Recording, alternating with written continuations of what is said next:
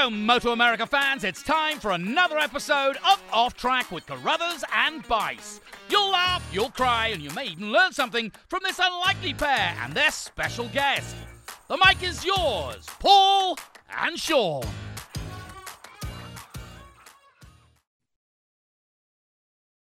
Hello, everybody. This is Paul Carruthers. Welcome to another episode of Off Track with Carruthers and Bice, our weekly Moto America podcast. I'm joined, as always, by Sean Bice, who's out in Ohio. I'm here in Southern California, as is our guest. I won't tell you who it is yet, but you'll know in a few minutes anyway, so you can hold your horses a little bit. You probably know anyway, because if you saw the thing, you clicked on it, blah, blah, blah. So whatever. Sean, how's it going? You know, it's going well. And Paul, you know how sincere and earnest I am. I mean, I just can't help but be that way. Wear my heart, my sleeve, and the whole bit. And I'm not going to say what this guest that I guess people know we're having on there, but he just told us something. And this guy tells me stuff. And I believe everything this guy tells me. Like I believe everything that anybody ever tells me. And I'm so dang gullible that once again, yeah, I mean, I believed exactly what he said. And he's done this to me for years. So. And you know what? I'm the complete opposite because I don't believe a word he says. So we meet somewhere in the middle, but yeah, I could sense that he was messing with us, and I would also knew that you would bite totally on that. Oh, so. Completely, every single time, you know. Yeah. So I know we talk about the weather too much, but I just had to tell you that it's like it was 71 degrees here yesterday. I rode my bicycle without even like any kind of arm warmers or anything, just short sleeves, shorts, enjoyed the sunshine, rode down the coast, rode back, and I'm sure you're not in the same boat. So I just had to rub it in. No, but you know what's funny about that, Paul? I'm glad you mentioned this because I realized I definitely have seasonal affect disorder. And Ohio's a bad place to be because it's gray like all winter long. And yesterday, I think you know how salty I was yesterday. I was pissed off at the world about it. So today it's sunny outside and it's cold. It's 37, but I am on top of the world, even though Josh Herrin I said the guest. Well, anyway, even though the guest just tried to hose me and get me to believe something, which is easy to do. But all right. Well, speaking of Josh Herrin, I don't have a big introduction for him because everybody knows what he's done and what he did and who he is and who he isn't and what have you. But Josh is our guest today. He finished sixth in the Moto America Superbike Championship last year on the Fresh and Lean Attack Yamaha. I know he had a disappointing season, what he would call disappointing, but it really got disappointing just because he ended up getting sick because he started out with 3 podiums. Then he had 2 seconds at the Ridge. He struggled a little bit at Laguna, and then COVID happened. And that kind of, took the wind out of his sails quite literally for the rest of the year. He did have 2 more podiums at New Jersey Motorsports Park, but I think, I know he was disappointed because he was disappointed, at all the races when he wasn't on the podium. And I think he was disappointed because he probably went into the season thinking that he was going to, not only do better, but win some races. And to make matters worse, I mean, I don't think there's anything probably more difficult than being on a team when your teammate, wins 17 of 19 races. I mean, that's just deflating. I mean, it doesn't, it's great for your team. You're happy for the team, but you're just like, holy crap, this is like, it's a bit much. And that's what he had last year. That's what he was faced with on his return to that Yamaha team, was the fact that Jake Gagne, as we all know, had just an incredible season and pretty much left everybody in the paddock other than Jake Gagne feeling a bit frustrated. So it's not like Josh didn't have company in feeling the way that he did. But anyways, Josh, I want to start out with you something more important than motorcycle racing, and I want to ask you how fatherhood is treating you. Yeah, it's good. Thanks for that awesome introduction there, Paul. A lot of positivity. See, he was messing with us. I thought for a second, I'm like, damn, Josh Herrin's about to compliment me, and then he just snatched it right out from under my feet. Okay. Yeah, just throw me in the ringer there. Damn. No, come on, dude. I thought I made you sound really good. Oh man, yeah. fatherhood's been good. I don't know if I would, man, it doesn't seem like fatherhood. It's been, there's a lot of late nights. Rachel does most all the late nights, but it's, lots of late nights. But which has actually been really good, because now when I went to this test at Daytona with the team, it made waking up early seem like I was sleeping in. So that was nice. But it's been amazing. It's nobody could really prepare me for how good of a feeling it would be to be a father and to see my wife Rachel be a mother, and it's been pretty life-changing, to say the least. And even on the racing side, it's made racing fun. It hasn't been fun for a while, and I think Griffin has somehow made racing seem fun again. I don't know if it's because I'm excited for him to see me race in the future or what it is, but it's been great, at home and at the track, and nothing but positive things to say. And I'm definitely not. I had so many friends and fans and family tell me, "Oh, just wait," and I keep waiting, and there's not one negative thing about it. And it's been nothing but good things, and it's just getting better by the day, it seems like. So I'm definitely happy and ready to be able to bring Griffin to the track. That's for sure. Well, the bad parts is the parts where you pick them up and hand them to Rachel. No. I know how that works. And you also did mention that she's the one that gets up in the night, which is the part that sucks the most. So it's we've been so lucky. He turned 4 months a couple of days ago, and he for the most part he's sleeping 10 hours a night. I mean, he goes to bed at 8 o'clock, 8:30, and wakes up at about 5. 9 times out of 10 I wake up for the morning feed, which is usually about 5:30 or something. But there's nights like, I think Rachel's always, she seems to get up a lot during the night anyways before we had the baby, but now it seems to be a little bit more. And every time you wake up, maybe you hear him make a noise, so she sits and stares at him and makes sure he's breathing. And right. So she is up a lot during the middle of the night, but she refuses to give up that side of the bed. He sleeps on her side of the bed, and she refuses to give it up. So I blame her for getting woke up all the time. That's how moms are. But the only advice I can give you is with dealing with a baby is to have a schedule and stick to it. Like, as far as when they go to bed at night, it sounds like he's already a good sleeper. But if you get them used to the fact that they go to bed at 8 o'clock or what have you, it's something that you can keep through their whole, childhood. And it definitely helps when they're set. I know I've had friends where their kids are up until 10:30 or 11 o'clock at night, and they don't have any time to themselves, Yeah, I can't remember. I mean, I'm sure Rachel would remind me whenever I get off the phone, but I can't remember a time where he wasn't asleep before 9 o'clock.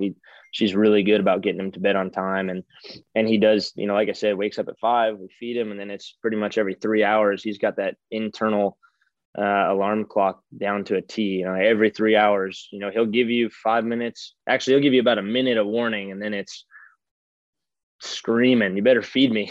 So he knows every 3 hours for sure that it's time to eat. And we've done pretty good at sticking to it.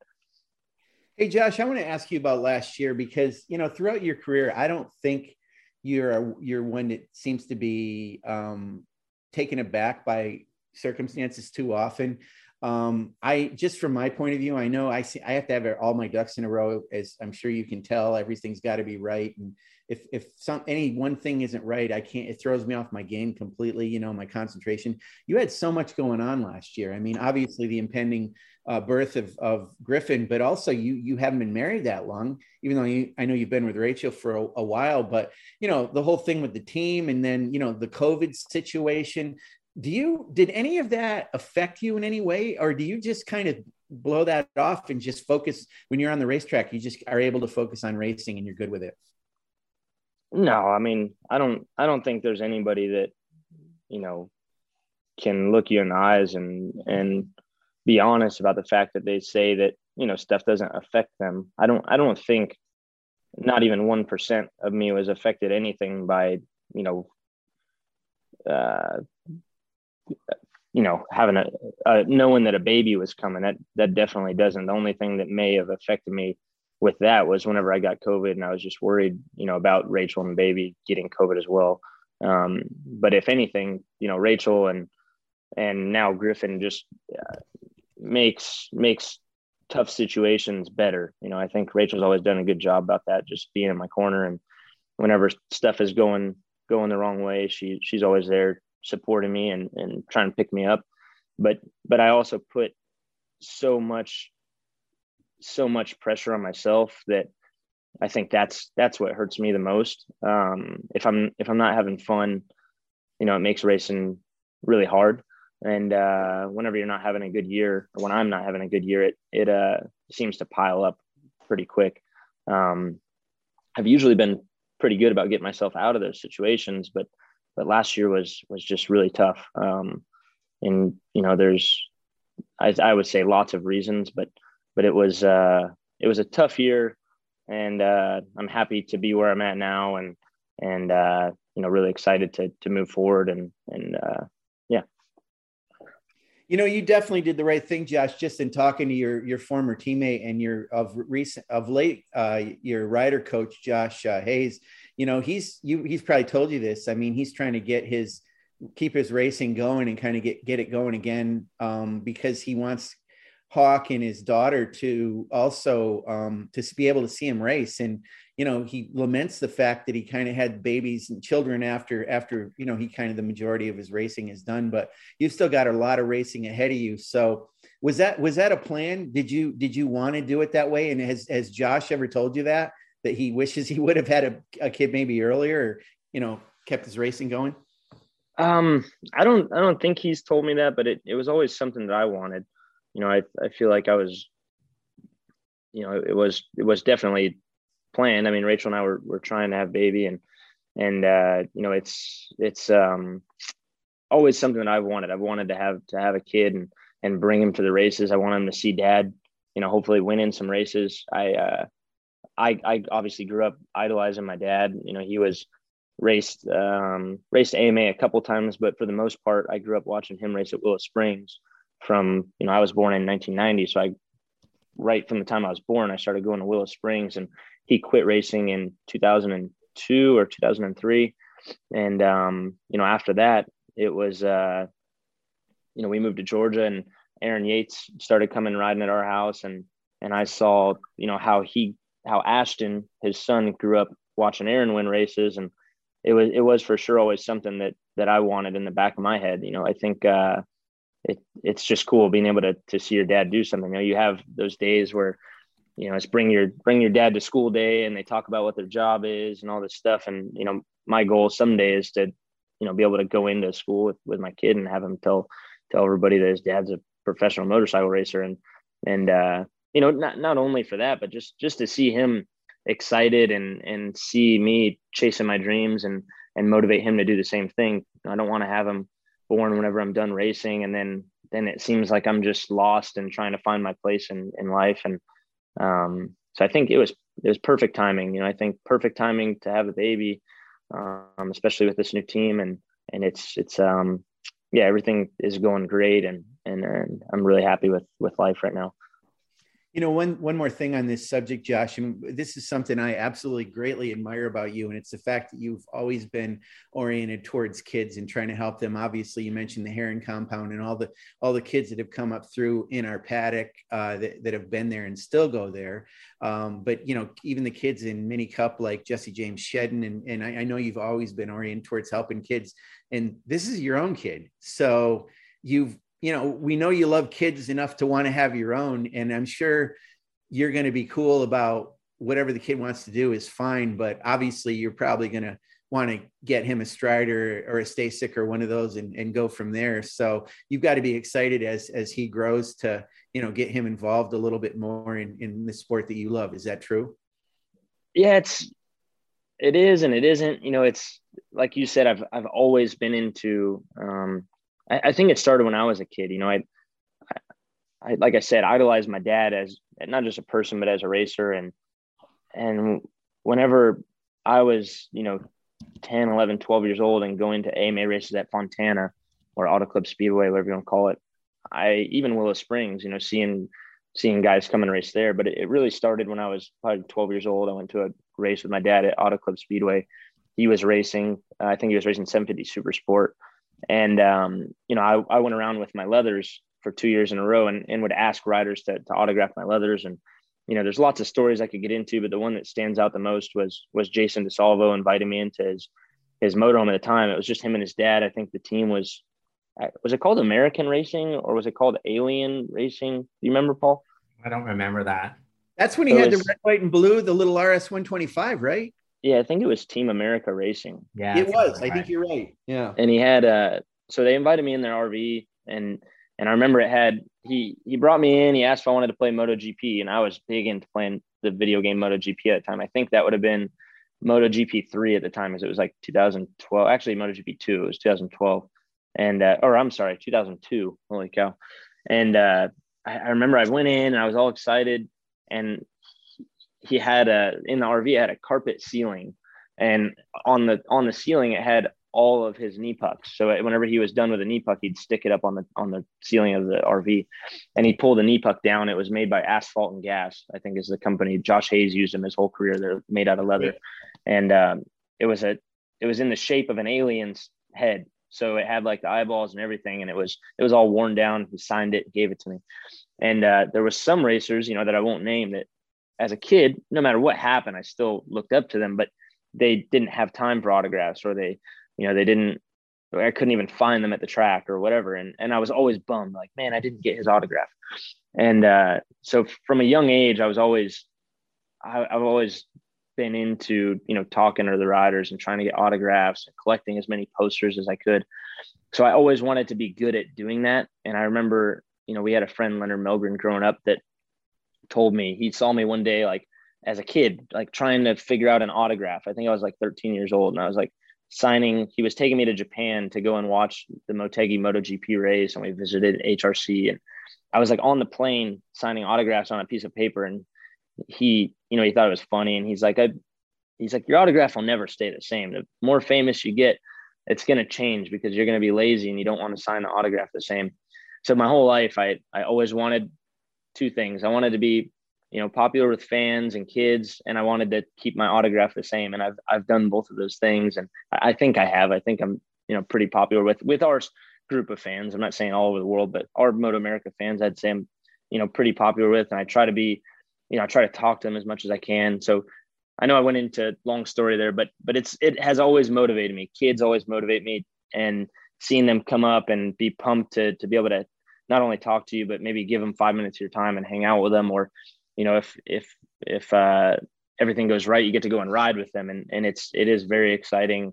And so with Griffin, it was kind of weird when Rachel was pregnant. We were saying we never want him to really race motorcycles. It would be cool if he was into motorcycles and was good enough that if we had the chance to go and ride with his friends or whatever, that he would be fast. And, I read something or heard something on a video one time.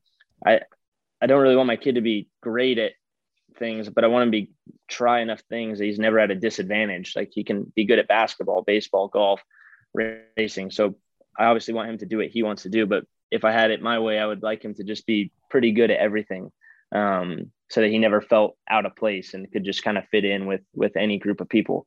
So whatever he chooses to do is what I'll support him in doing. But for sure, we're going to have a Strider, and probably I already got a PW50 for Rachel's cousins this year, and hopefully that bike will get passed down to Griffin whenever he's ready for it. But racing makes me nervous. It's a hustle, and my dad put so much time and money, and my mom did, into me growing up, and I know how difficult it is. And now me being, I've been racing professionally now for, I think this is my 15th or 16th year, and it is a grind. And if I wouldn't have had social media happen, I'm sure that my career would have been a lot harder than it has been to make money. I've been very lucky that for those 16 years, there hasn't been one year where I haven't made money racing motorcycles, and not only make money, but making enough money to pay all my bills and be able to do things that I want to do. So I've been very fortunate in life, but it is very hard. And it's really hard sometimes reading comments from people. Like I grew up on the Weira forums, searching my name, just seeing what people were saying. You know, I was excited as a little kid seeing like, wow, there's people talking about me. But then I'd go on there and see them talking shit about me. And my dad and mom would always say, don't read that stuff, don't respond. But I would always go on there and respond, and I wouldn't say anything mean, but I would just defend myself. And that's what started, I think, people really, maybe I wouldn't say becoming a fan of me, but respecting me. You know, I'd go on, you know, every week and I'd respond to somebody saying something bad about me.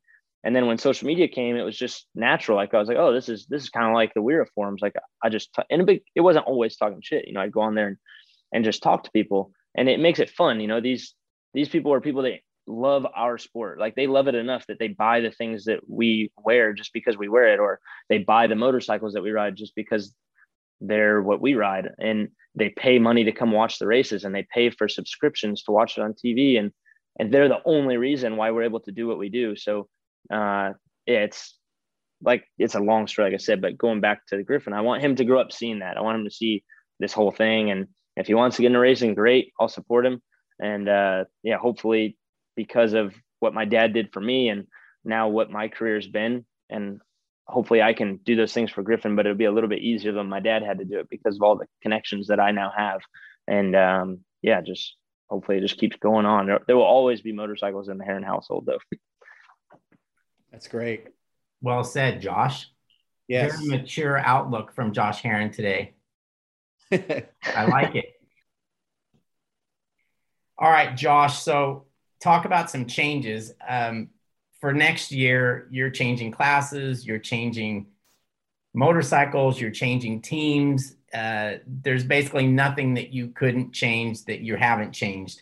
You're going to be on the Warhorse, HSBK, Ducati, New York, Panigale, V2.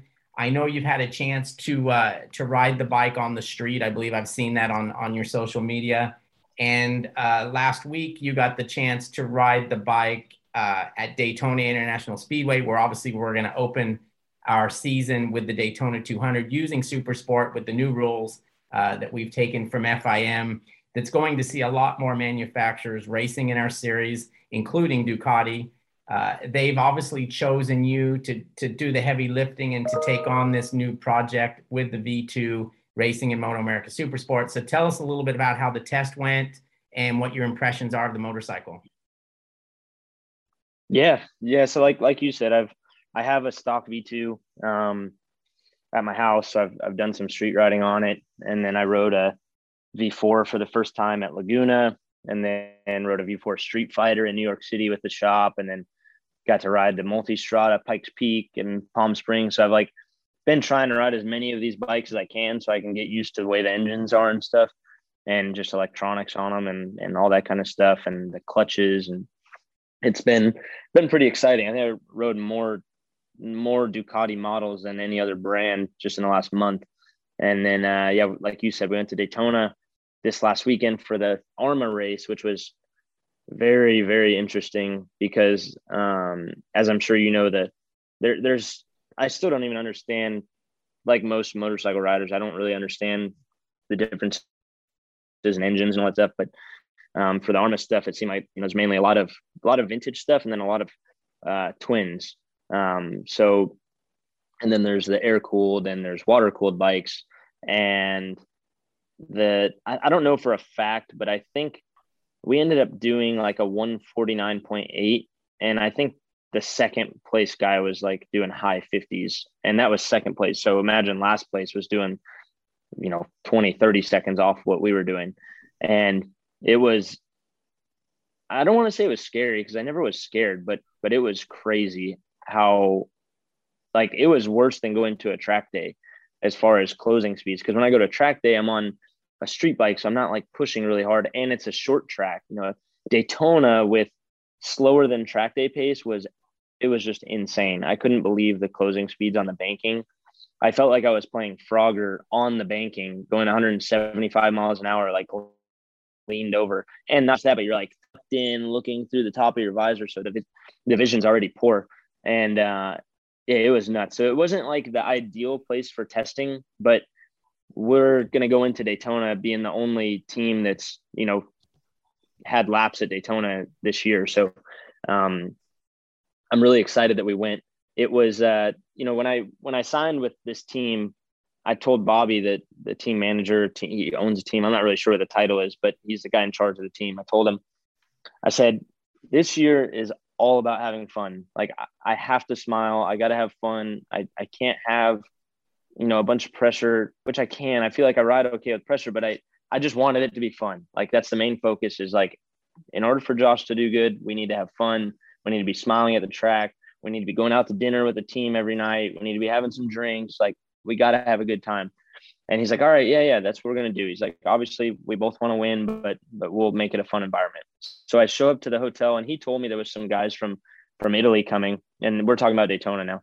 He told me there was some guys from Italy coming. And so just kind of gave me a little heads up. And I walked into the lobby of the hotel. I flew with my mechanic, who some of you guys might know from track days out on the West Coast or some racing, Fuzzy. And so I flew in with Fuzzy, and my other mechanic is Cody, who is Bobby Fong's mechanic for the last couple of years. So I fly in with Fuzzy, we land, we go to the hotel, and when we walk in, there's like fucking the Ducati MotoGP team there. I'm like, what is this? Like literally, like Paolo Ciabatti's there, which already is like, whoa. Geraldo Faraci's there, who he's a part of our team, but that's another dude that's just like, holy shit. And then you have literally my crew chief is Fabio. I'm going to butcher his name so bad, but Fabio Di Gianantonio. That's right. Is that how you say it? That's right. So he was his crew chief in Moto2 last year. They won a race in Moto2. So that's my crew chief for the whole year. Then you had Scott Redding's crew chief for the last 3 seasons. He was there. He'll be the head guy for the day. He's like in charge of the V2 program worldwide right now, but he'll be like one of the head guys for us at Daytona for the 200. And then you had a data guy from Factory Ducati who works with MotoGP. You had the Ducati Factory World Superbike team, his engine builder there. I had a Ducati MotoGP mechanic there who's going to be the Superbike mechanic for the team, but he's helping with Daytona. It was just the list goes on and on and on and on. And it was what I thought was going to be tons of pressure and not fun because now it's like, wow, we have a way bigger role in developing this bike and being successful this year than I thought. But it ended up being the best test I've ever had in my life. And I'm not just saying that because of Ducati's support. I'm not trying to like be the guy who I think a lot of people think I've been in the past, where I'm like, this is the best bike, you need to buy this. And, I think a lot of people, took me the wrong way. Like I'm a motorcycle racer. My job is to sell motorcycles. When I go to a new brand, like I need to sell motorcycles. They're all good bikes. I've never, no bike, obviously, that's going to win professional races is a bad bike. So when you go to a new bike, it's like, wow, this is the first bike I rode other than a Yamaha, or wow, I've never rode a BMW before. Like all these bikes are great bikes. And I'm just showing what they're positive, all the positive things in these bikes are. So, I think a lot of people like misunderstand me for that. And it's like, dude, I got to make a paycheck just like you guys do. And I'm not lying about it. I'm just telling you the good things. I'm not telling you all the bad things that these bikes do. So I don't know why I went off on that right there, but this was a very good test. I felt so comfortable.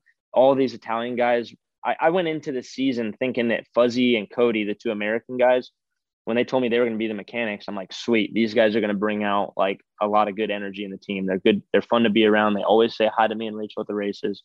And no offense to Fuzzy and Cody, but they were the 2 most boring guys on the team. Like these guys brought out so much fun, and we went to dinner every night. We had a good time. And like at the track, obviously this is a new bike on the racetrack. So they're having growing pains. We're trying to figure out all the different things going on. And we're not going to go too far into everything, but it was just, I think also where those guys stressed out because maybe if something went wrong with the bike, like we had a clutch that fried because we're on a stock clutch still because there's no other clutches available right now. So we had a clutch fry at Daytona because we're doing, multiple starts and the bike's getting hot because it's a club race and it's sitting on the grid forever. And these guys are stressed out. And I think they felt bad about it, but I think just, the more I race and the more seasons I have under my belt, it's like, okay, just it's a new bike, Josh, like stay calm. And they respected that so much. And we were able to finish the test and with a very respectable time. Obviously I have the lap record there from 2 years ago. It was a 48.3, but the conditions were perfect. We're with a bunch of fast riders. They're putting rubber down. Like I said, this was track day pace. I'm literally like 50 people on the track at a time, and I'm swerving in and out of them. So we don't really get any clear laps. We got less than 30 laps on this bike. I mean, literally less than 30 laps over 3 days on a bike that has never been to Daytona. So there's no data there. Don't even know what gearing to run. Like there's just so many question marks. And we were able to get down to a 49.7, I think, or 49.8, which was the fastest lap of the race from the Daytona 200 in 2021. So for us to have less than 30 laps on this thing and to be there, I think goes to show like these guys, the crew, I all of the, credit I give to the crew, because they worked so hard to be able to, the schedule is so weird. And like, if we had one problem with the bike, we missed 2 sessions because like practice sections were so short. So we'd miss so much track time just because of that, the schedule.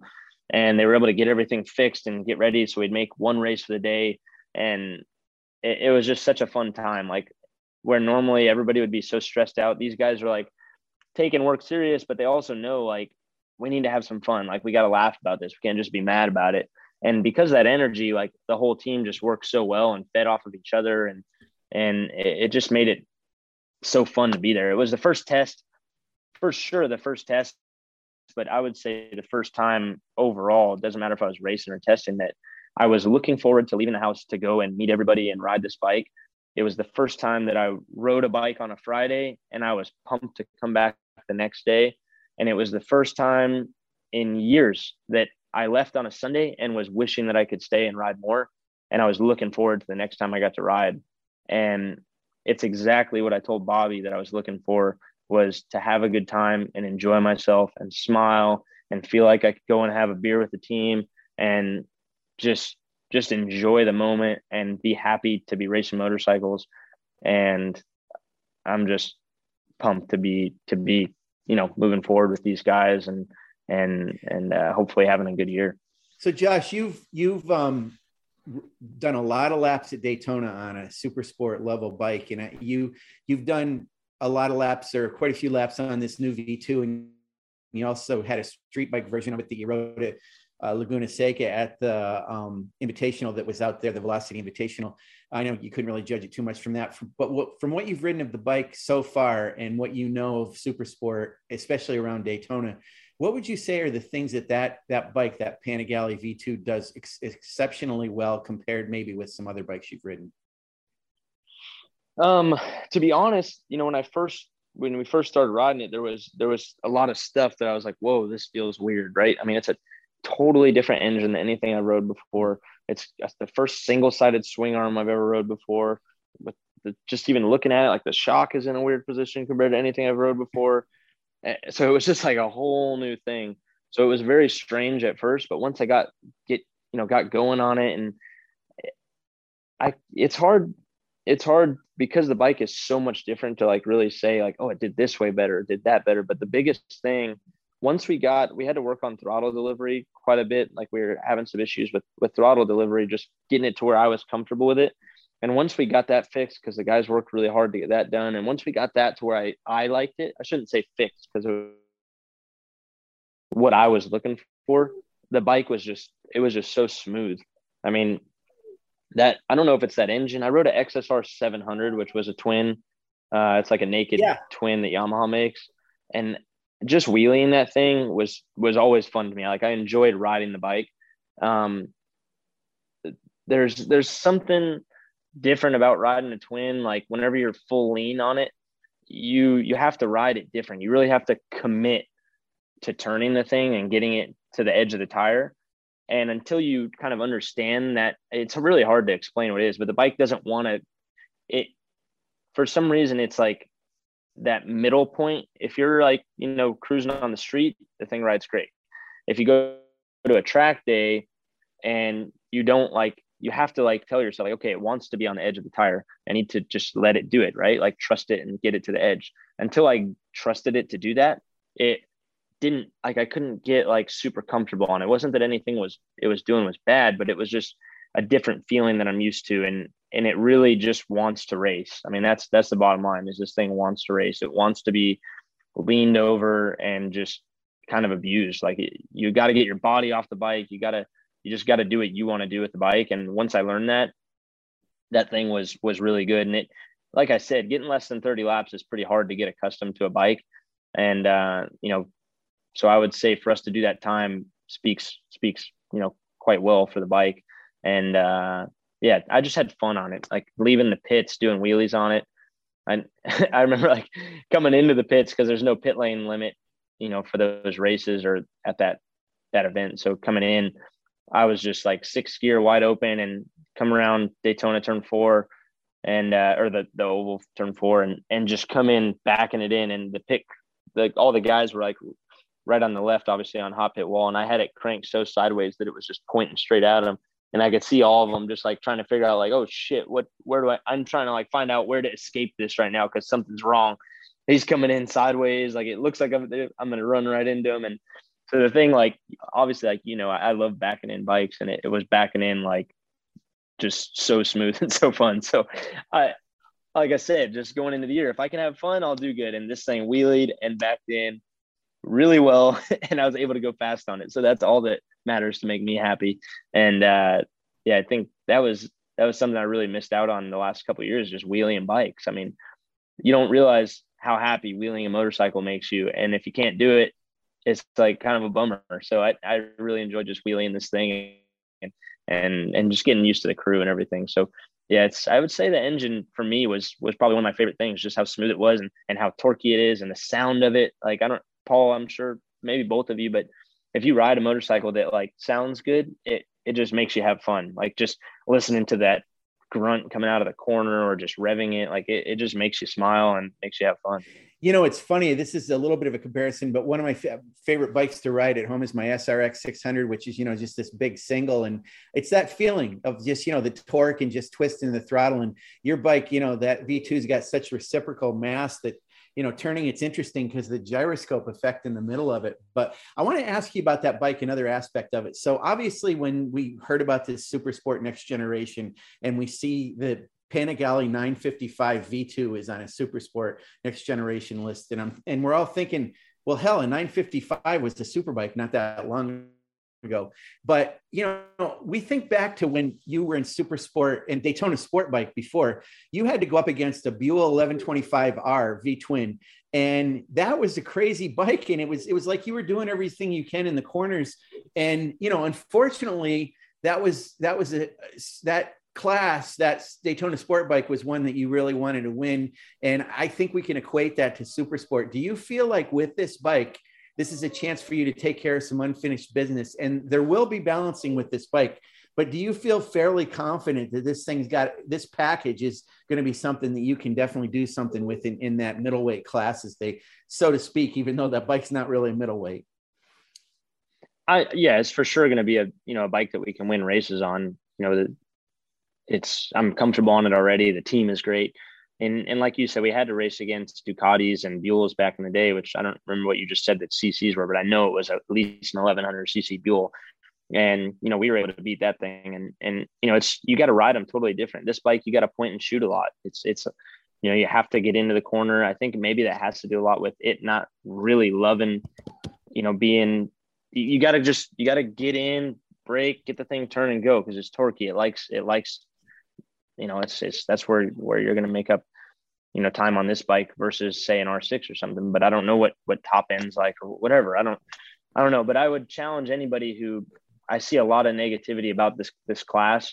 I would challenge anybody to go out and just try and do the same times that you're doing on the R6. Cause I don't think that, like a lot of people are saying, this bike is unfair for that class. And it's not. I mean, there's a reason why they put it in the class. There's a reason why FIM believes that it's a bike that's fine for that class. And it's going to be good racing. I don't think we're not going to be walking away from anybody on the thing. And, it's tricky to understand how to ride this bike. And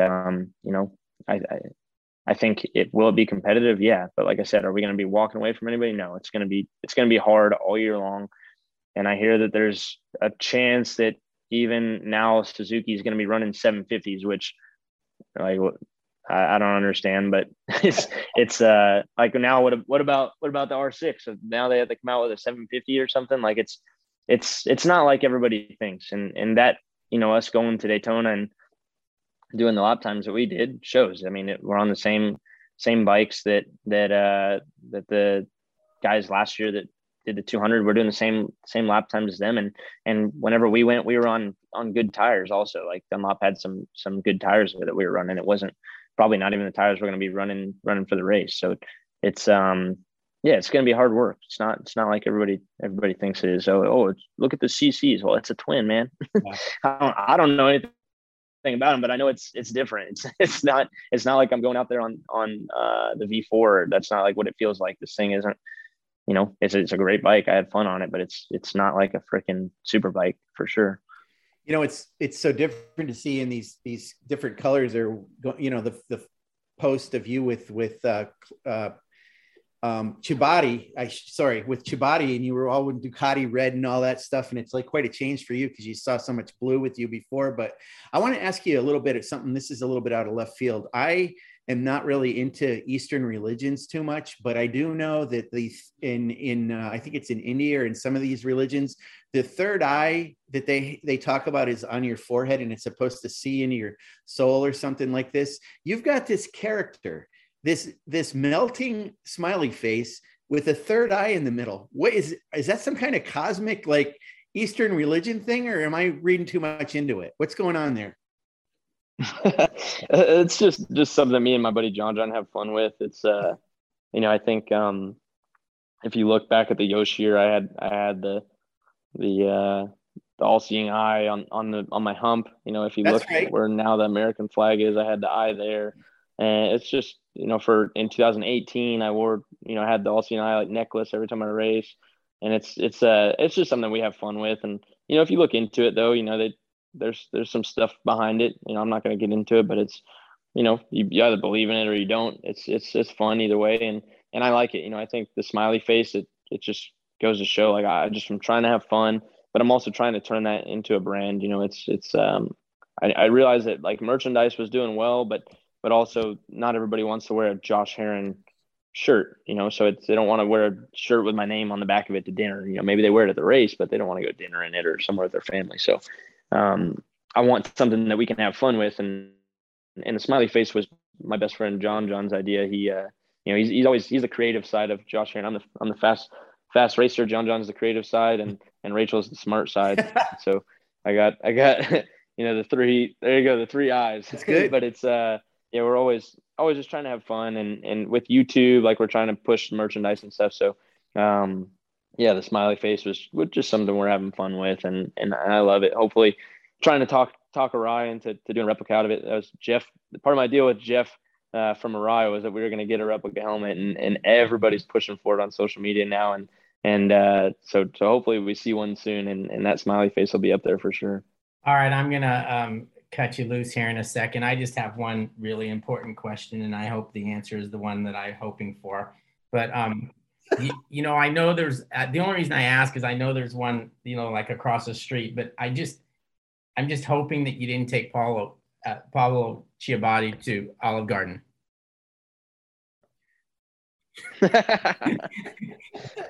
Yeah, I brought him some fresh lean.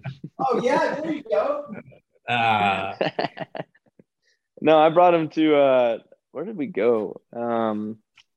When we were in Daytona, we took him to I was trying to think of some really shitty Italian chain. Well, I think I nailed it with the Olive Garden. No, dude, yeah, you did. We actually went to this, I don't know if you heard about it, but in Daytona it's called Mama Fufu. And it was actually pretty bomb. Apparently, you know, I think Faraci talked him into, if we win the 200, we're going there for a party afterwards. So yeah, Mama Fufu's in Daytona. That's where we'll end up if we win for sure, because they liked it. And it was like all the Italian guys. You had like all these, I guess you could call them like cougars. It was like a cougar den. We were like out by the bay, and there's like all these fancy yachts and stuff. And so there's like all these older ladies, good looking older ladies in there walking around, maybe looking for a guy, and all these Italian guys were just going nuts. They loved it. It was like their heads were gonna break. They were looking at all these people. You may end up there every night. That's a dangerous crowd, Josh, but you're gonna get some good carb loading anyway. That's for sure. It was the most fun that I've had at a race in a long time. These guys they're a fun crew to hang out with, and I think you guys will see, you know, if you guys are over there a lot, you'll see. I'm sure that you were over there a lot last year, but it seems like there's more Italians this year, and yeah, it'll be fun for everybody in the paddock, I think, for sure. And I'm looking forward to it. The team is awesome, and it's cool. Another thing I just wanted to touch on, my crew chief Marco, the one I told you is DG Antonio's crew chief. He worked for VR46 for a long time. It was pretty crazy. Like I told him we had a talk, and he speaks pretty good English, but you know, still language barrier there. And I told him, you know, like, hey, I want to come in and just tell you what's going on with the bike, and that's it. I don't want to hear the explanation for why you're changing something. I don't want to hear what I should feel, what I shouldn't feel, or what you think the bike will do. I just want to tell you what I'm feeling, and I want to walk away, and that's it, because I don't want to overthink everything. And we talked a little bit about, you know, like rear brake, like, hey, he wants me to try using rear brake mid corner because all the GP guys are doing rear brake. I'm like, well, last year the guy I was working with didn't want me using the rear brake. He told me not to use it ever. Literally didn't even have a rear brake on the bike. I remember the first test I went to, I said, dude, there's no rear brake. I came in right away. Yeah, you don't need a rear brake. That's going to affect the way the bike rides, and I don't want you using a rear brake. I'm like, dude, you need a rear brake. What are you talking about? You got to drag the rear brake mid corner. No. And so I never had a rear brake all year. And this guy from Moto2 is telling me, hey, you need to use a rear brake. This is why the bike's doing this in the middle of the corner.